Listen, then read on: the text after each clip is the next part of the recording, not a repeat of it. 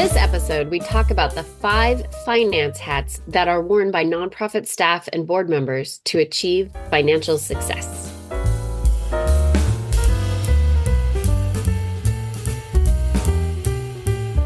Hello, and welcome to the Nonprofit Radio Show, a podcast with tips and tools for small nonprofits. If you feel in the dark about how to run a nonprofit, sunshine is on its way. I'm Nancy Bacon, and I'm joined by Sarah Brooks. And today, we're going to talk about nonprofit finance. Oh, I love how you say that with so much energy. I'm actually a little worried that we might lose some people. Finance can be a little dry. Oh, it has that reputation. I was one of those nonprofit board members who hated talking about finance because I didn't really understand what was going on. And maybe because I've now kind of seen the light, I feel a little evangelical about finance and how often and with such joy we can talk about it. All right. Well, please teach me. Well, I think the challenge with finance is that it's not one size fits all. That we want to talk about what hat you're wearing when you come to finance. So it's not, everyone wear the same beanie. There's, a beanie, a top hat, maybe a circus hat, and maybe, one of those wonderful Russian fur hats that cover your ears. Like there's lots of different hats. And I think we need to talk about that. Oh, I always love a good hat analogy, and you're the best at them. And in this case, I can actually picture one hat on each member of a nonprofit team. And sometimes, though, that hat is too small. It seems to barely, precariously rest on the top of their head. And for others, the hat, often with finance, I feel like is so large, it's kind of covering their eyes so they don't have to look up and see. Yeah. And it's always a problem when a board member actually pulls their hat over their eyes. Like, I just need this to be over. Yes, that's what we're not going for in a finance conversation. Oh, so let's strategize here on how we match the hat to the head. And that's really what we want to talk about today related to nonprofit finance. It's not one size fits all. Everybody wear the same size hat, same kind of hat. We need to really match the hat to the head. All right. So help me know where to start. Okay. So let's start with the board chair. The board chair, for all things related to a board, guides the culture to ensure it supports, in this case, inclusive financial conversation and decision making. So the board chair is setting the tone, creating the culture, guiding the culture, proactively creating a culture that supports everyone being included in the conversation, facilitating meetings in a way that involves everyone in decision making. So when we're making finance decisions, it's not just the treasurer talking. Interesting. And also maybe not just let's get through this bullet point as quickly as possible on the agenda and vote, allowing for that pause of silence so that people realize they can, in fact, formulate their thought and then speak. I think is one of the key jobs to being a good board chair. You got to embrace the awkward pause. Oh, love the awkward pause. And I think we've talked in previous episodes about breaking it up. Like so often, board meetings are one to whole, one person talking, everybody listening. Why not break up in pairs, small group conversations? You take income, I'll take expenses. I don't know, break it up somehow. Totally. I do think being a board chair requires that creativity of facilitation. Oh, yeah. And there's some great I think we did an episode, right, with Mike Beebe on facilitation. So if you missed that, board chairs, go back and listen to that. We'll include it in the show notes. Okay, what's another hat? Another hat, treasurer. The treasurer, first of all, I know a lot of boards struggle to find a treasurer. But once you have a treasurer, that person really needs to provide the oversight on the financial system. So I think of it as providing the executive function on how finance is actually going to happen within the organization.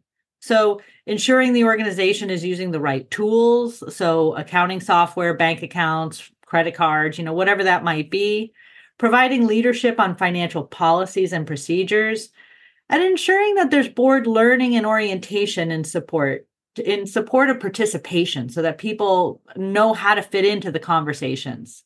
Yep, I totally agree. And I think sometimes in nonprofits, especially smaller nonprofits, the treasurer gets pulled down into the weeds to, actually sign a check or oversee something. And I love that you remind us that a treasurer's role is to provide that leadership on financial policies and procedures, that kind of above the trees perspective on, have we managed our risk? Are we, for our size? Are we being thoughtful about how we do things? The other role I always picture a treasurer playing is being that interpreter to the rest of the board.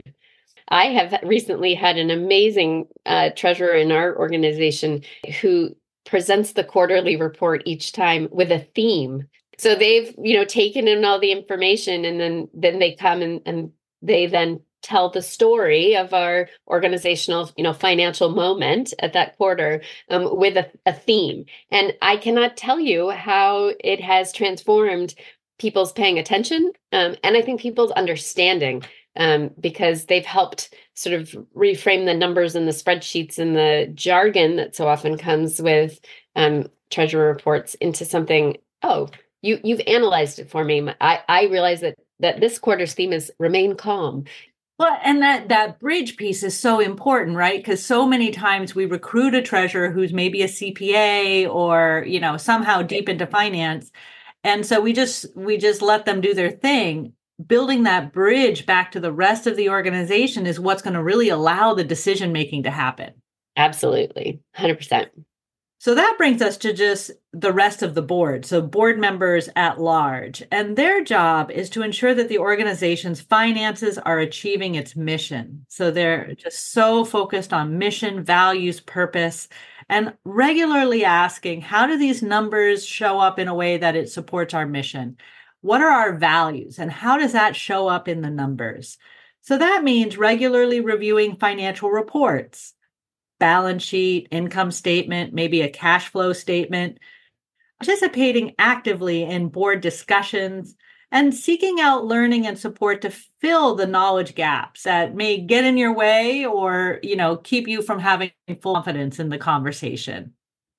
Yep. I think one of the most important things a board member who's not the treasurer or the board chair can do is, when looking at the organizational budget, when it's time to, review a budget and make a vote on it, to sit down with it and simply ask, okay, if I'm just looking at this budget, if I pretend I know nothing else about this organization, what do I think this organization values given the budget? Like, where's the money being spent? What do I think this organization prioritizes and values? And write that list down, and then see if that actually matches what you would articulate as an organization you value and prioritize. And if they don't match, then that's the conversation you should be having as a board. Why don't they match? And maybe they don't match because a particular value doesn't cost a lot of money. So it's not going to appear. It doesn't mean there's a flaw, but it's just a really great exercise to take a look at your budget and say, if I was an outside auditor looking at this, not for number auditing purposes, but for mission audit, I would say this is an organization that cares about A, B, and C. Does that really matter? I've seen that show up, for example, like professional development for staff. We love our staff. We feel they're the most important thing to us. And I'll look at a budget and say, so where's your professional development budget? Where's your attend conference? Where's your staff appreciation, right? Absolutely. Or even staff wages. Lots of ways to say, do these things match up? Absolutely. So that brings us to the executive director. And what is the role of the executive director in the financial story of an organization? Well, they manage the finances on a day-to-day basis. They provide feedback to the board on how financial systems are working. They're implementing the tools that are decided upon. They're providing the reports that the board needs. They're communicating key information to the staff. So whatever the board is doing, they're the bridge back to the staff on what those conversations are.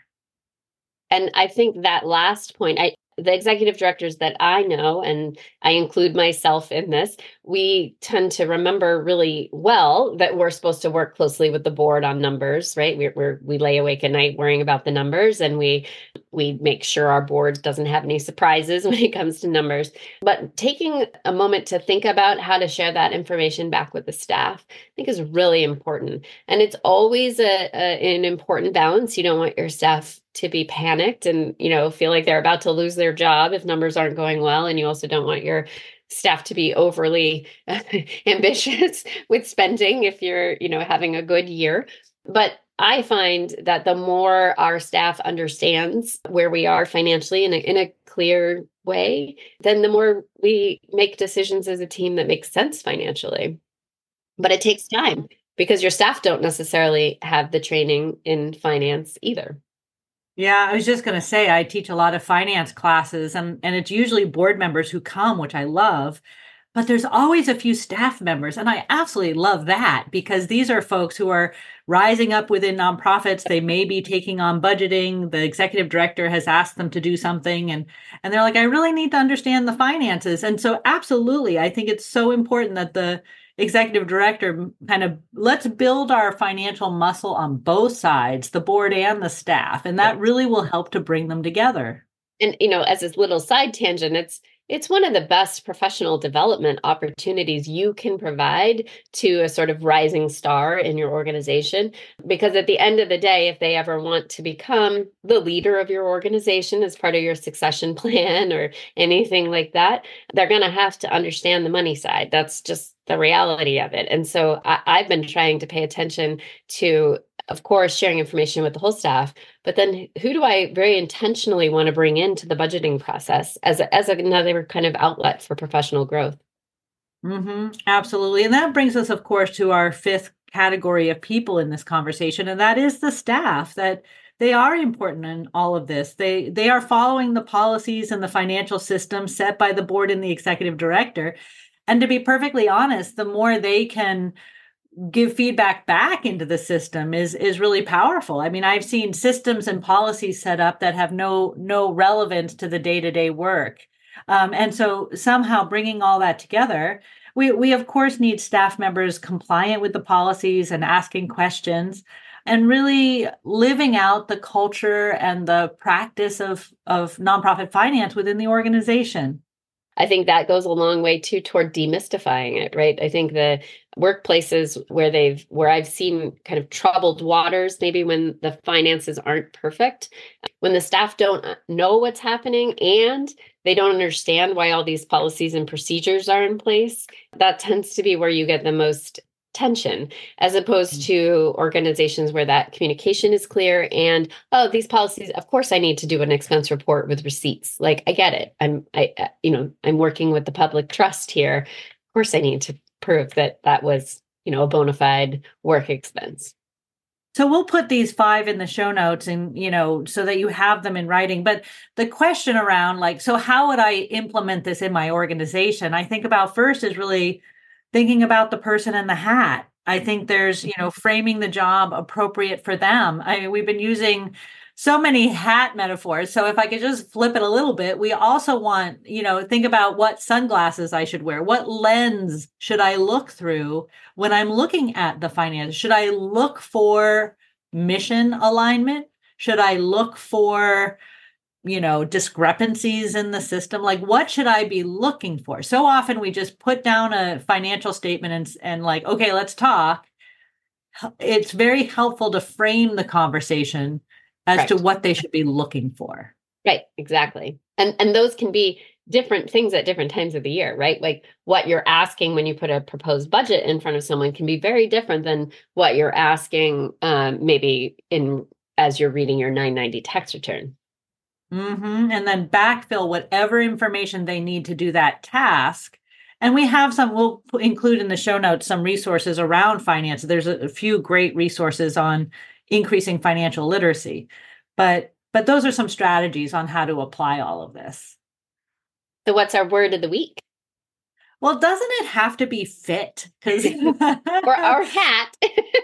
Or hat, it could be hat, but the hat needs to fit. Yes. So, when we think about fit, it happens when the item matches the person. So in this case, fit happens when the expectation of what needs to happen matches the role that someone has. And fit is so important with nonprofit finance because so many people come to nonprofits without any finance knowledge, right? They come to save the dogs, the trees, help elderly people, provide early childhood education, whatever. They usually don't join a board to read balance sheets. That's my just big guess. So expecting that everybody knows a lot, or the flip of that, that only the treasurer knows a lot, that isn't going to get a nonprofit to a place where finance is a healthy part of its decision making. Goldilocks needed to find the right chair. So do our nonprofit finance roles. Good. So interesting. You and I often pick the same word and then approach it totally differently. I completely understand what you're saying, but when I saw the word of the week was fit, I went to thinking about being fit. Oh. And that to be fit requires practice, right? Like you don't just wake up and say, I'm fit. It usually requires some training. It requires some dedication and discipline and finding the exercise or activity that you love and will stick with, and that brings you some joy in the process. And that then, over time, one gets fit. And then once you achieve fitness, you have to maintain it. It doesn't just stay. And when I think about organizations and finance, I those are the principles that I come to, which is, look, we might not be good at it when we start. The person learning to swim isn't good at it either, but they can stay with it and get better. And as you get better, you realize how rich that exercise or activity is, and then you get even better at it. And I kind of see finance as something we all want to be fit at. Nonprofit finance can feel overwhelming to many nonprofit board and staff members. One way to break it down is by considering the 5 roles that need to be played to ensure your organization's money is well managed. When everyone knows what they need to be doing, you'll get more people involved in conversations, decision-making, and oversight, and that is a great place to be. You got this. Thank you for listening to the Nonprofit Radio Show today.